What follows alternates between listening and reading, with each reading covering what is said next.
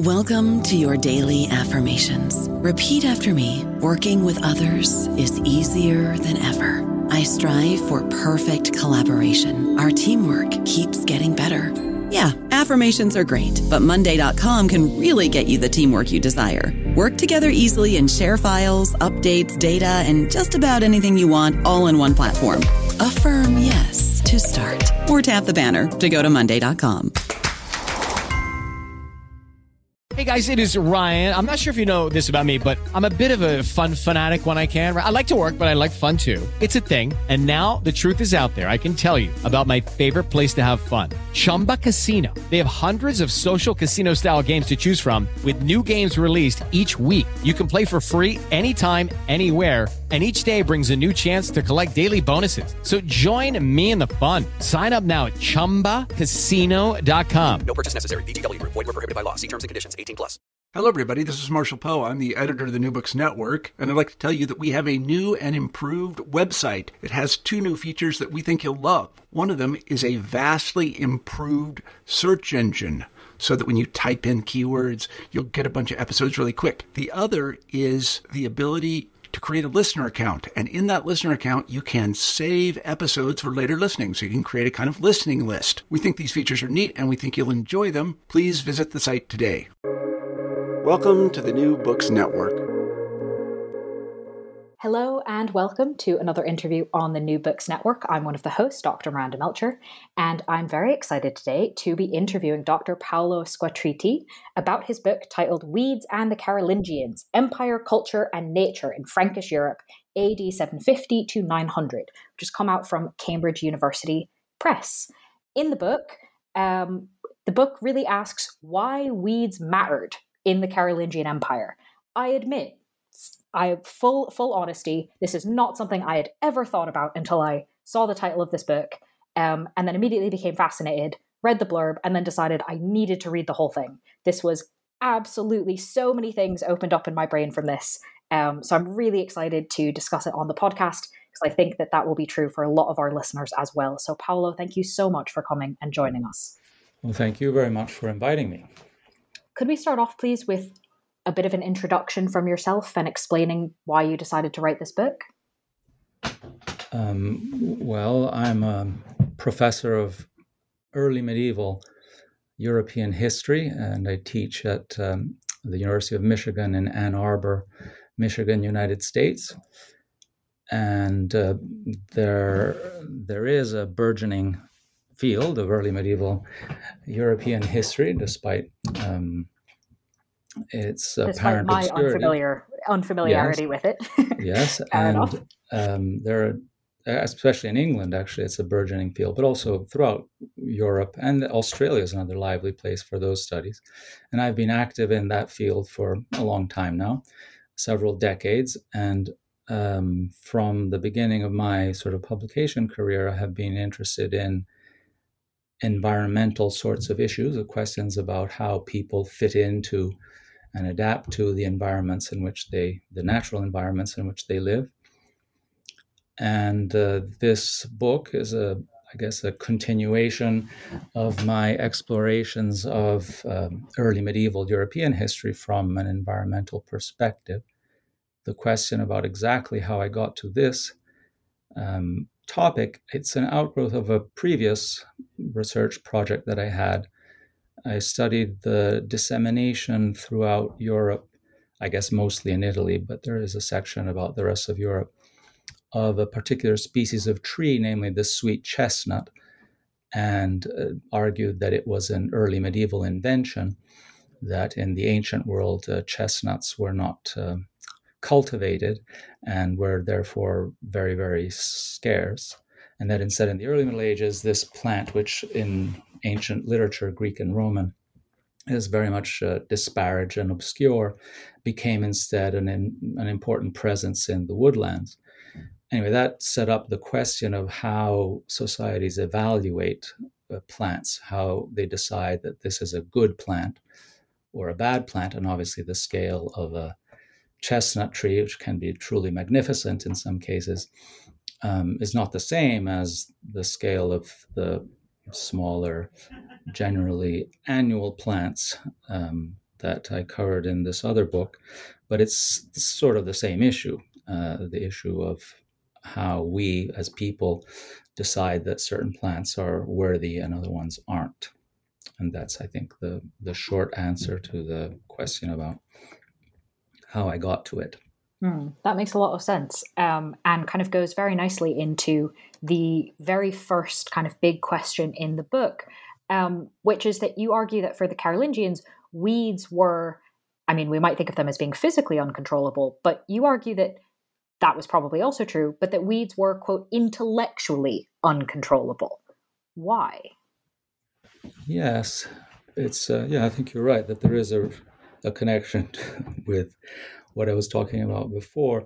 Fundamentally, I think it's not just the Carolingians, but all humans, are certainly the ones that I know a little bit about, the European ones, are always worried about order, about how nature conforms or doesn't conform to their sense of tidiness and intellectual comprehensibility and order in the end. So I think that for the Carolingians, the issue of the intellectual ability to figure out why and how there were these plants that seemed to be operating actively against their economic interests, and that became a political and also a theological issue. It came down to how come, I guess, there was evil in the world in a certain sense. Why did the beneficent God, whose agent the Carolingians claimed to be, permit these pestiferous vegetable creatures to get in their way so much? And why was it that God's good creation was inhabited not just by good creatures, but by these very difficult to eradicate and often quite damaging plants? So I think that the Carolingian phase of the early medieval period is one in which there are a lot more texts than there had been, say, in the 7th or even early 8th century. And so it gives me a chance to see European early medieval society generating writing on an issue that I presume had exercised their predecessors, but whose texts haven't survived or were never created. And the Carolingian texts, I would say, articulate this ongoing human worry about, does it all make sense? Does nature actually conform to the rules that I think it should? In the Carolingian world, the rule was that God had created it and that God was good and God was on our side. And so then the question emerges, well, then what are all these weeds doing in our fields and in our gardens? How come this bad thing is going on? How come these bad plants seem to prevail? So I think there was an anxiety in Carolingian intellectual culture that derived from a broader moral, philosophical, and theological issue about the presence of bad things in the good world. What does it mean to, have we done something wrong that this is happening, or is maybe God not as powerful as we thought? You raise all sorts of kind of very anxiety-provoking questions that it sounds like they were wrestling with. And so I wanted to kind of ask about that, because one of the parts of the debate that they seem to have had a lot is, maybe obsession is a bit too far, but really quite a strong focus on trying to figure out when weeds were created. Why was this such a big deal in sort of the debates around the role and place of weeds? A lot of the sources that I looked at, where I found the richest veins of information on how Carolingian people conceived of bad plants, was exegesis or commentary on the Judeo-Christian story of creation. In other words, on Genesis, the first book of the Christian and Hebrew scriptures.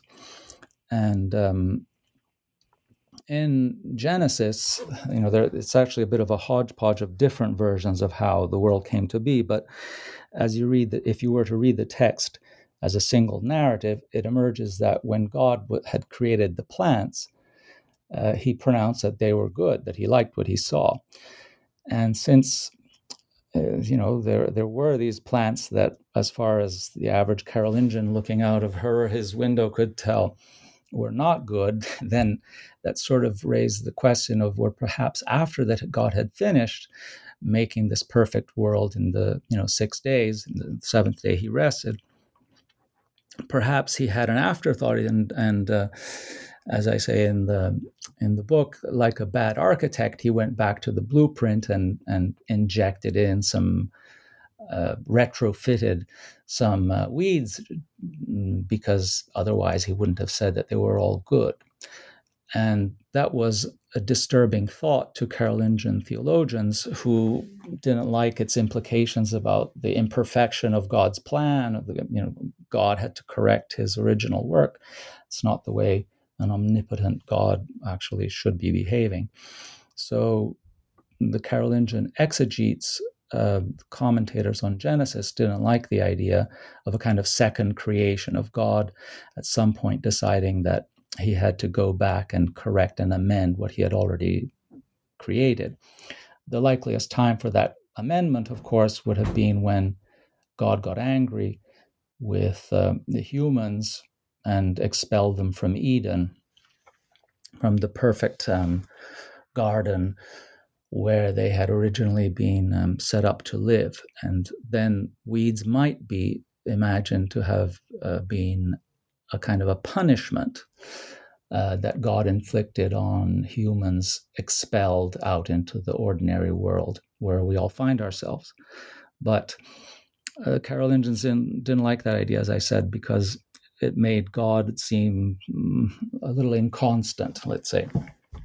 And so they followed the theories that had been articulated in late antiquity, at the very beginning of the 5th century, by the greatest Latin theologian of the first millennium, Augustine of Hippo, the North African church father, who had proved to everybody's who could read him satisfaction that in fact all the plants had been created at the beginning on that third day, and it was just because of our human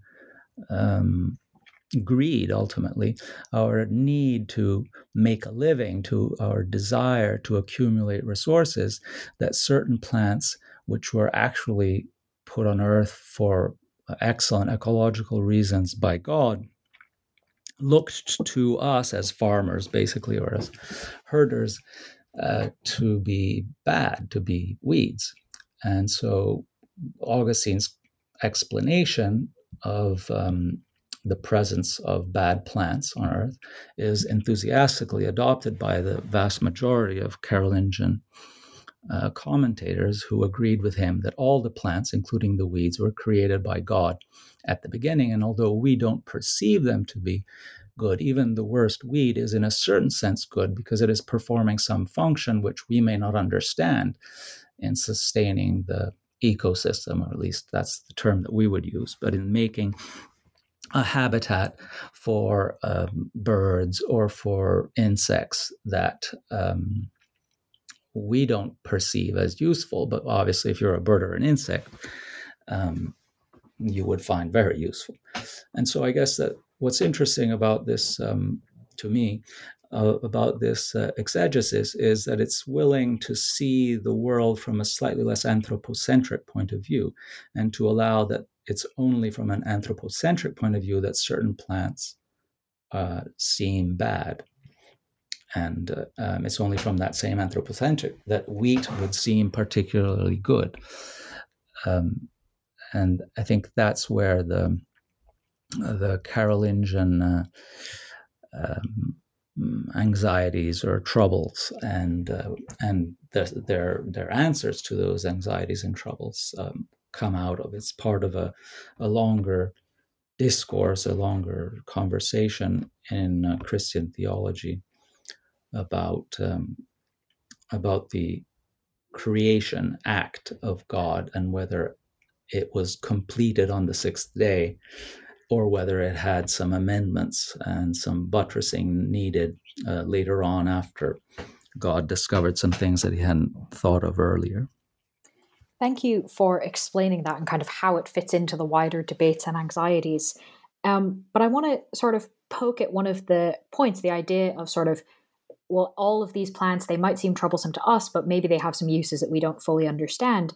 And in fact, you talk about in the book how the vocabulary used by these writers around weeds in a lot of ways reflects this idea of kind of multiple uses and perspectives for these plants.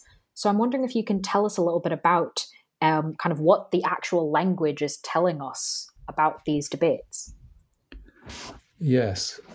The Carolingian language, as I think you're alluding to, is in a certain way less precise than English, the modern English, which has this word weed, which is unusual as far as I can tell in modern languages. Many other modern European languages, anyway, the ones that I know, don't have such a word. In other words, a special word that says that the plant is bad and lumps lots of different kinds of plants under that category.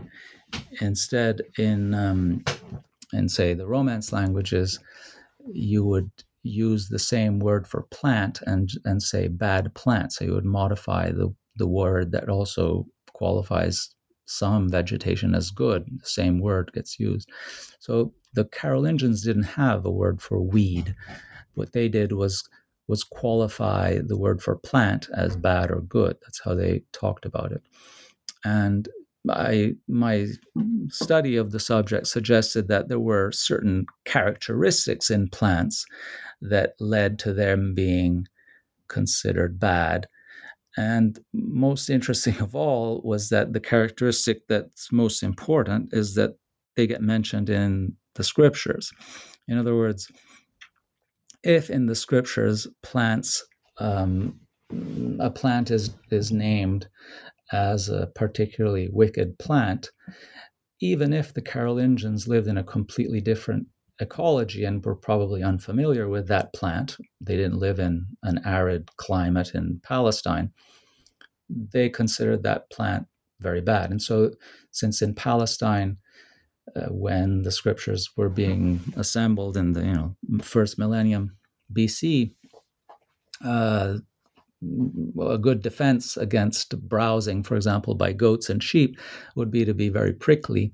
There's a lot of prickly plants in that area, and they were detrimental to the interests of the humans who live there.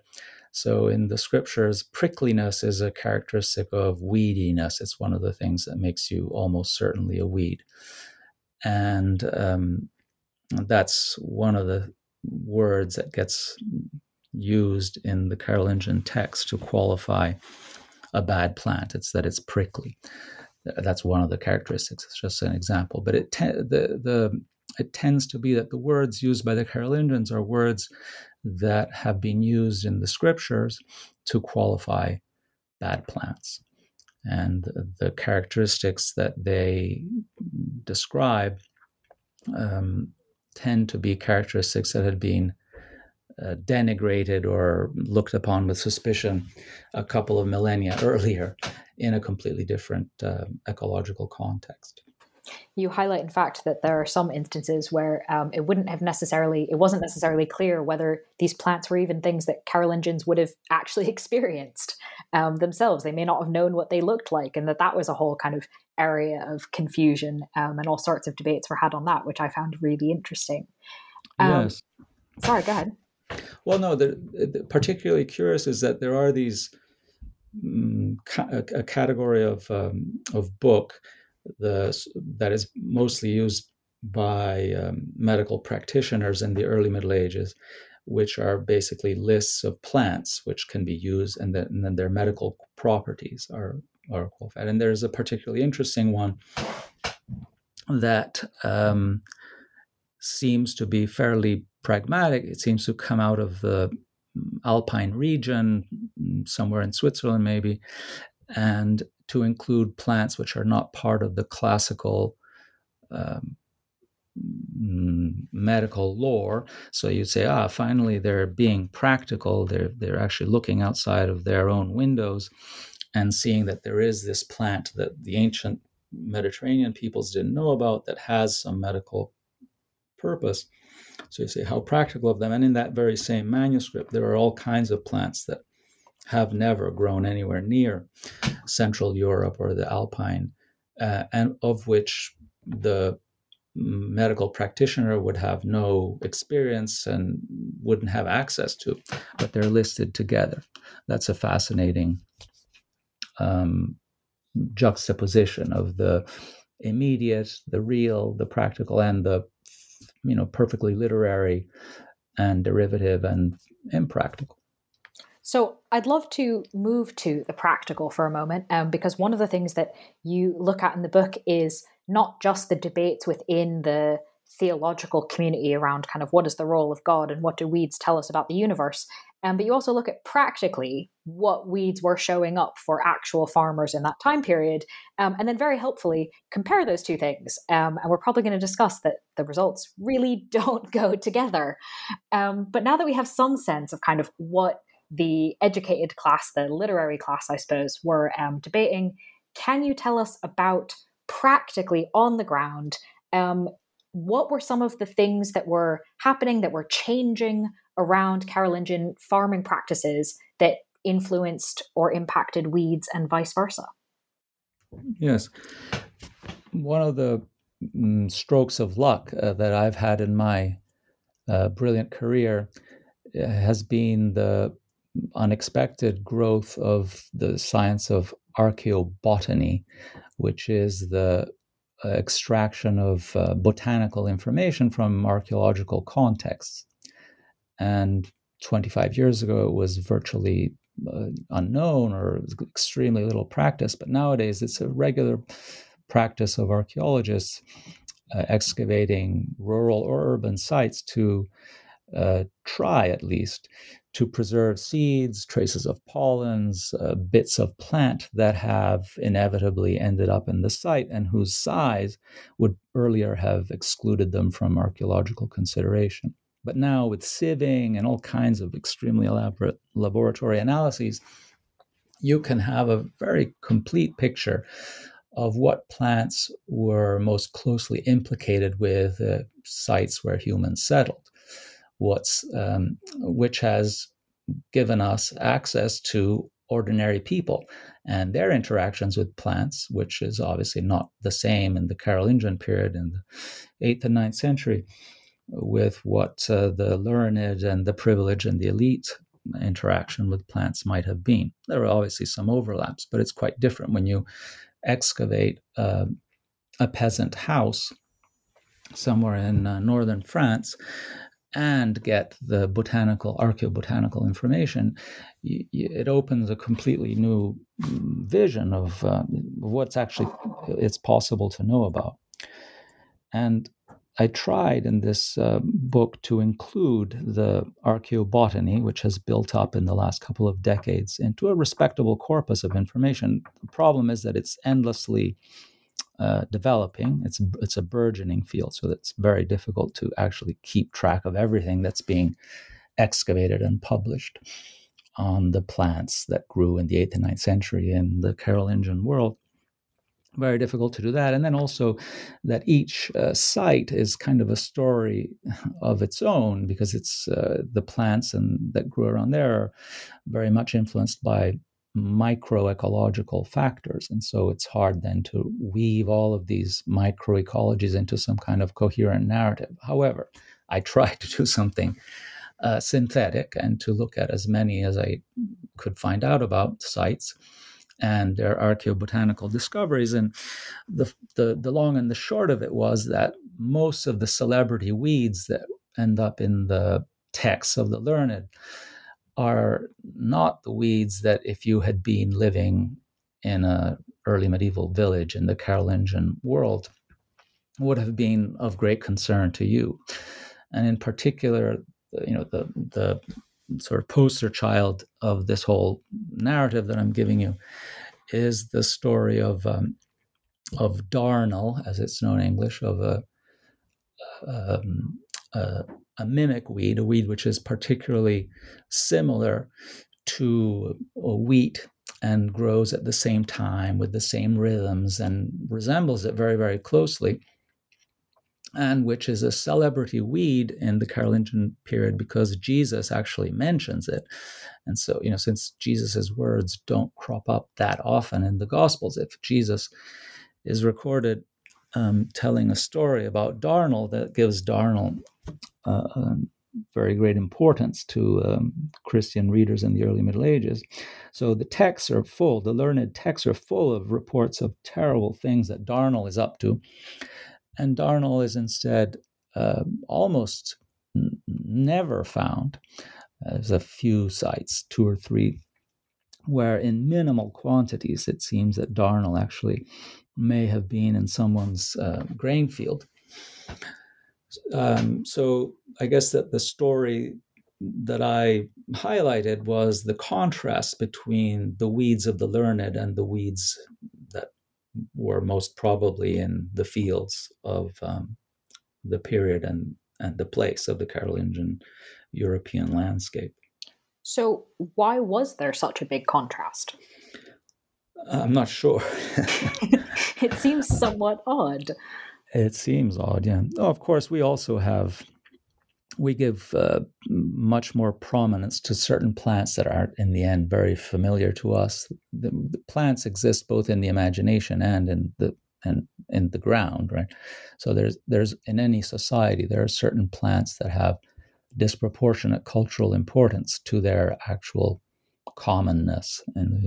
But I think that one problem is that the authors of the early Middle Ages in general, and the Carolingian ones for sure, were talking to each other, were talking to other learned people, and their texts circulated within a fairly rarefied world of texts. And that's really the intended audience, other readers who have the same conventions, the same education, the same expectations as the writer.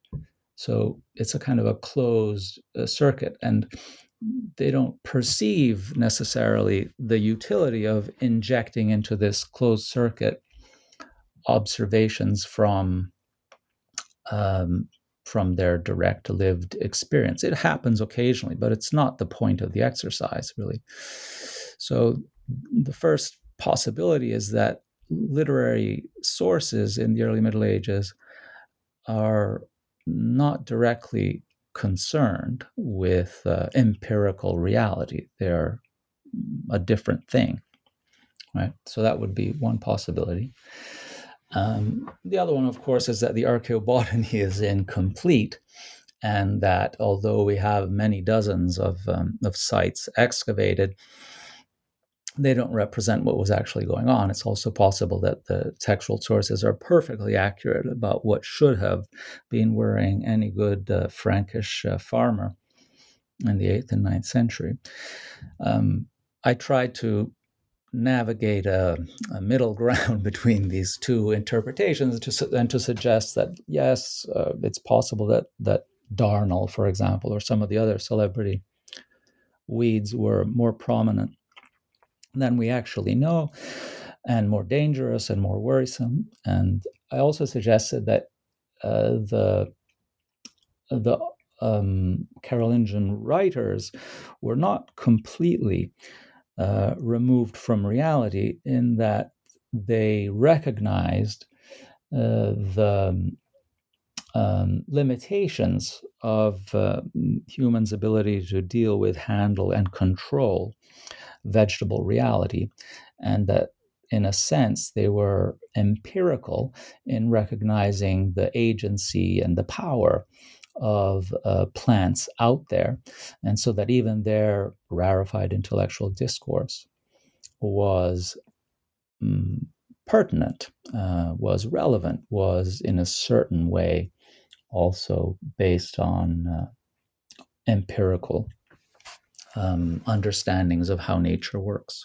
I don't know about you, but I'm very busy and I don't have a lot of time to cook. That's why I subscribe to Factor. Eating better is easy with Factor's delicious, ready-to-eat meals. Every fresh, never frozen meal is chef-crafted, dietitian approved, and ready to go in just 2 minutes. You'll have over 35 different options to choose from every week, including Calorie Smart, Protein Plus, and Keto. These are 2-minute meals. Factor meals are ready to eat and heat, so there's no prepping, cooking, or cleanup needed.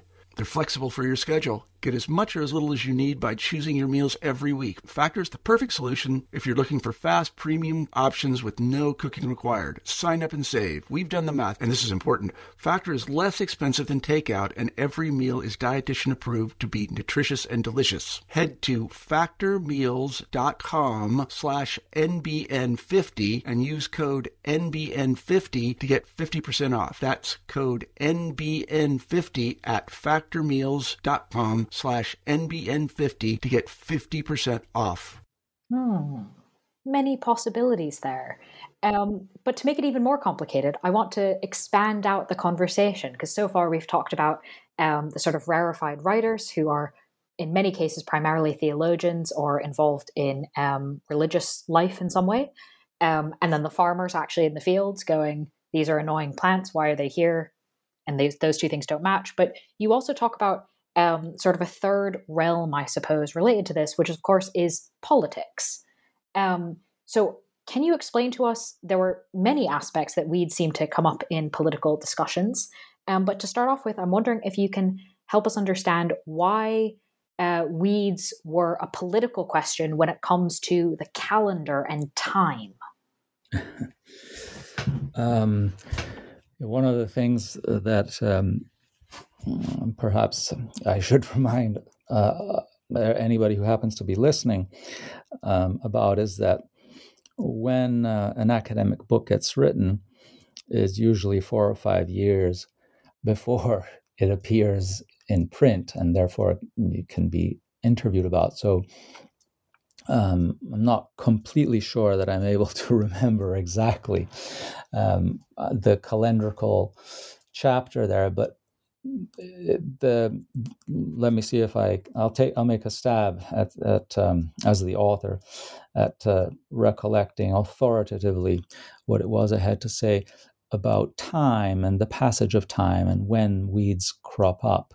But since the Carolingians were anxious about the proper disposition of time and organizing time properly in a Christian worldview, Charlemagne especially, but also his successors, were concerned about making a uniform calendar for the entire empire, which they constructed laboriously in the late 8th century and then ruled for another few decades into the late 9th century. They wanted everybody to be doing pretty much the same things at the same time, so especially worshiping God at the same time. And so there's a calendrical reform in which they invest a fair amount of energy, at least around the year 800, a fair amount of energy was invested. And it's not a complete failure because some of the Carolingian calendrical choices are still reflected in the modern calendar that most of the world goes by today. So it's not a completely ineffectual choice, but Charlemagne seems to have not liked the names of the months that were most commonly in circulation, especially in the Germanic language-speaking parts of his empire, and to try to update them. And in that whole debate about what the right names to give to months ought to be, it turns out that there was the possibility, it seems to be, that some people considered the month of August to be the month of the weeds, of the weed month. And Charlemagne didn't like this, and he stamped it out or tried to stamp it out. And so from my point of view, what was interesting was that it was possible to imagine that weeds are concentrated in one month, and especially in a month that in most parts of Europe, I'm not sure that weeding would have been a high priority in that month, it being past the harvest in almost all parts of Europe. It may be that in some remote parts of very cold Europe, they still hadn't harvested in August. But by the time that's the month, Well, by the time it's August, most places weeding is not a high priority, I would say. So again, it's an example of how the written discourse, the written text, seems to not reflect very precisely the agrarian reality, but still it also is a reflection of the desire of the governing authorities, of the politicians, of the rulers, to impose a standardized and tidy and orthodox reckoning and measurement of time and naming of the various subdivisions of time. It's all part of the same story. I got involved in it mostly because of the fact that there is this odd assignment of 1/12 of the year to the weeds. And so I speculated a bit as to why that might have been. And that's how I got involved in the calendrical issue. I did also try to make the observation that although the standard, modern definition of weeds is plants out of place, I suggested that actually weeds are also plants at the wrong time, because if a plant that I don't like grows in my field when the field is dormant, it's not quite as weedy as when if that very same species of plant were to spring up in my field at the very moment when I have crops in there. So its weediness is actually a function not just of it growing in that field, but it growing in that field at a specific moment. So there's a time component to weediness, and that's also part of the story that I tried to tell. Yeah, thank you for explaining both of those aspects. As I said, a number of ways in which sort of political questions and how things are organized comes into play. And I'd love to ask about one further, which is how Charlemagne was described in accounts at the time. Among his many accolades, you note that he was also described as being a skilled weeder. Why was that an accolade that was considered worth including in the list? That's a good question. We should all be good weeders, right? It's the ability to discern and to separate the good from the bad is obviously something that any politician wants to claim to be good at. And I'm not convinced that it's just Charlemagne. I briefly mentioned in the book, because I was teaching an environmental history class when about 4 years ago, the president of France came to visit the president of the United States, and they were photographed together with their high-heeled respective wives on the front lawn of the White House, armed with shovels, planting a seedling of an oak tree, a tiny little oak tree, which then it turned out withered and died. But that wasn't part of what ended up on the front pages of the newspapers. The pictures and the story in the newspaper was this great moment of friendship between the president of France and the president of the United States, Macron and Trump, and the fact that they were manfully planting a little oak tree on the front lawn of the White House. So politics and plants and planting and the ability of great leaders to manipulate and make stuff grow appropriately, I'd say it's not just the Carolingians. It's not just an attribute of Charlemagne. We still like our leaders to be in control of the vegetable world.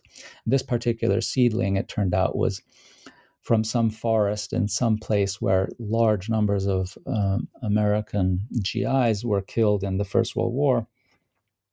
And so it had a symbolic meaning, but still, that meaning, I think, was subordinated to the fact of the two men with shovels planting a specific kind of plant in a specific place. That's all the ruler as manipulator of the vegetable world. And I think that's what the propaganda value to Charlemagne as being the leader-in-chief of the Carolingian Empire was, that he was carrying out the separation of the good from the bad plants and taking care of his realm in a way, in this rhetoric, because I'm not sure that Charlemagne ever weeded anything, but in the text, when he is represented that way, that's the point. It's the point that he is the man who reestablishes Edenic harmonies and Edenic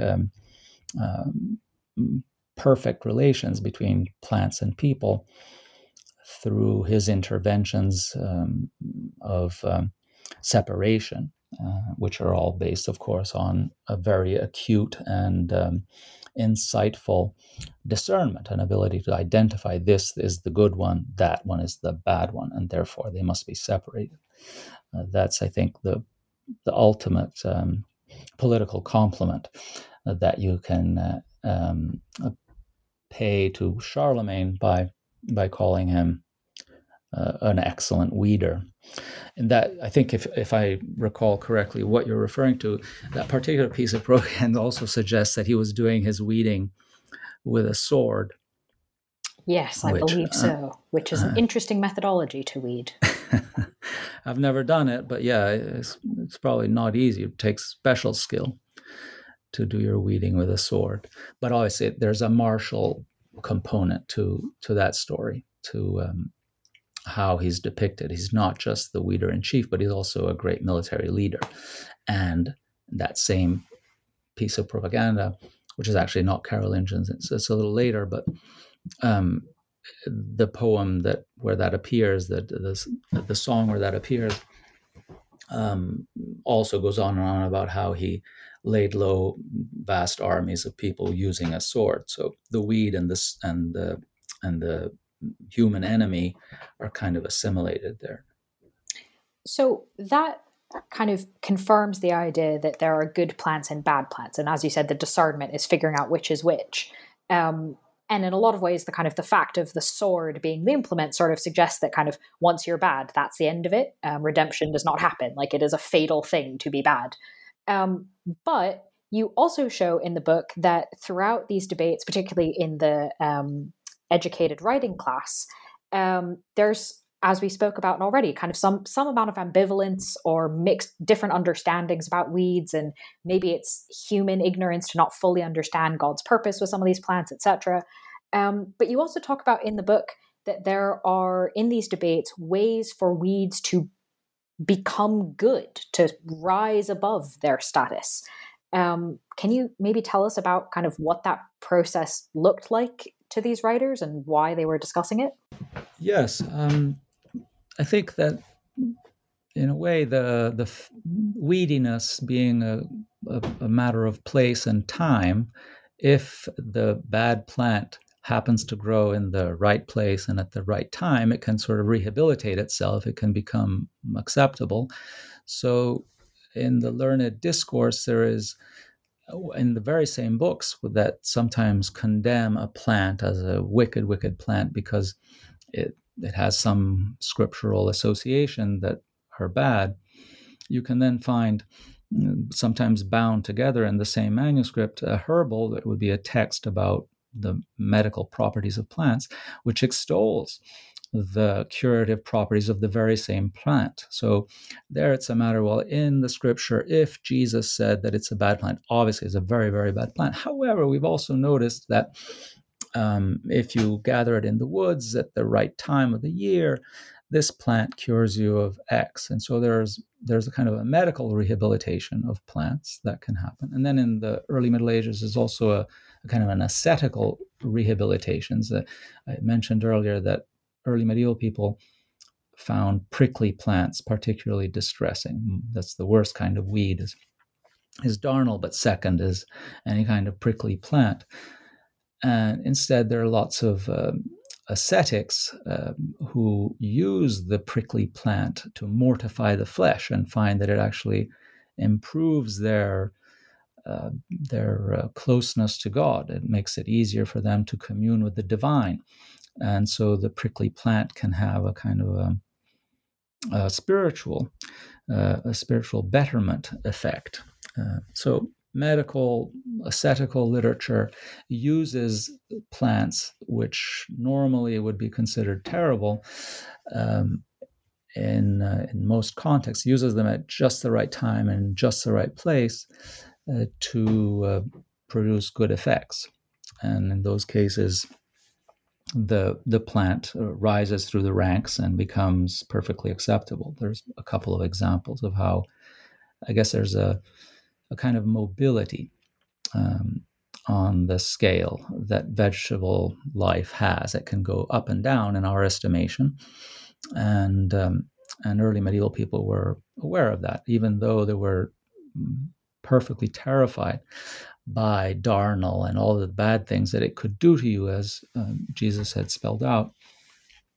They also understood that darnel, in certain circumstances, might have some improving effects on us. And so it's really a matter of, as you said, discernment, but also a matter of time and place. It's how and when and where you use the plant that determines whether it's going to be a bad one or a good one. That makes sense. That is, as you already said, a much more nuanced position on weeds than perhaps we have either in English or today, walking out into a garden going, why? But clearly these debates yielded rather a lot of discussion that evolved and developed as it went on, rather than just repeating itself for centuries. So that's really interesting and helpful for having you explain. So thank you very much for that. Being cognizant of time and also of things evolving, I'm wondering, as our final question for this interview, if you would maybe be able to share with us, now that this book is published, what you might be working on now or next. Well, yeah, we're one of the, I'd say since the 80s, probably, academics are not allowed to say, I'm not doing anything, I'm just dead wood. We're always supposed to be on to the next. But I am, I think, right now I've got a small project that I'm working on. My next big one is going to be about Rome, which is my hometown, and its river.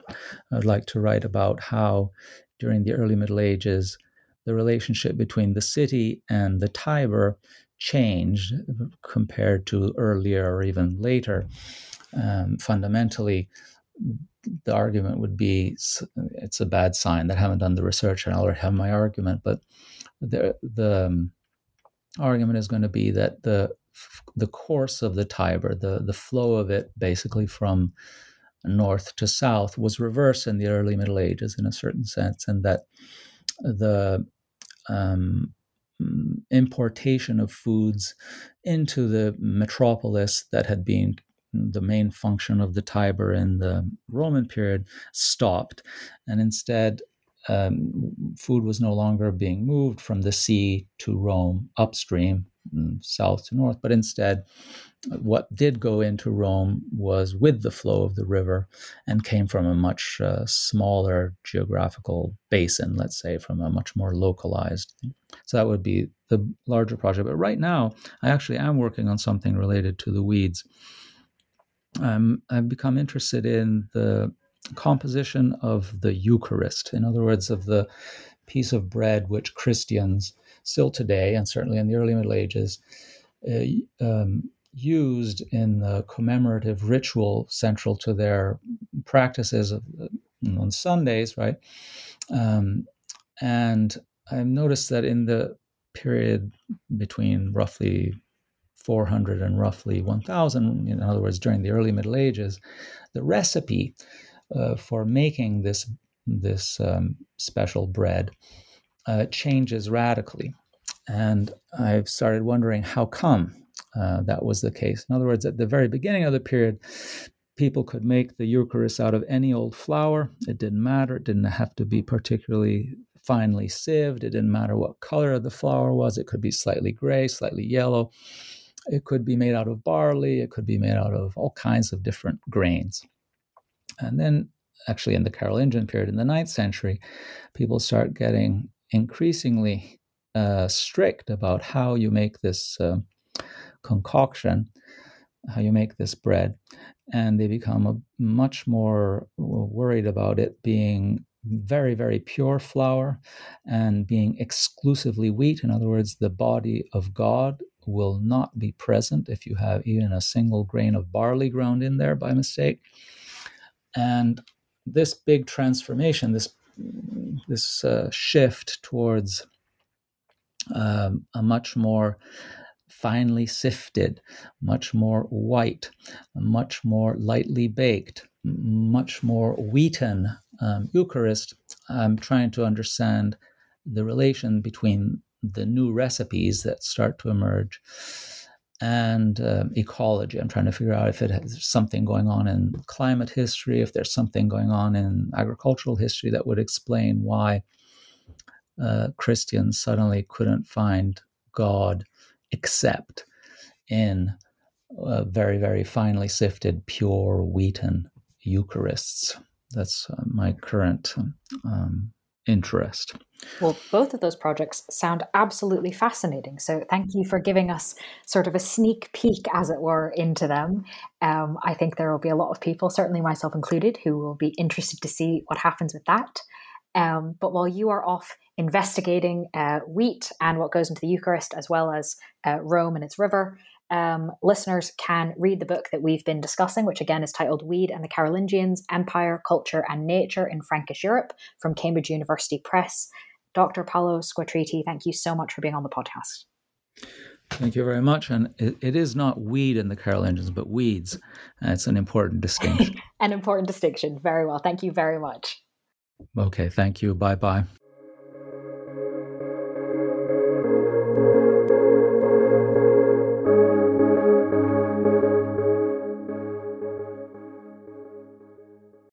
Lucky Land Casino, asking people, what's the weirdest place you've gotten lucky? Lucky? In line at the deli, I guess? Aha, in my dentist's office. More than once, actually. Do I have to say? Yes, you do. In the car before my kids' PTA meeting. Really? Yes. Excuse me, what's the weirdest place you've gotten lucky? I never win and tell. Well, there you have it. You can get lucky anywhere, playing at LuckyLandSlots.com. Play for free right now. Are you feeling lucky? No purchase necessary. Void where prohibited by law. 18+. Terms and conditions apply. See website for details.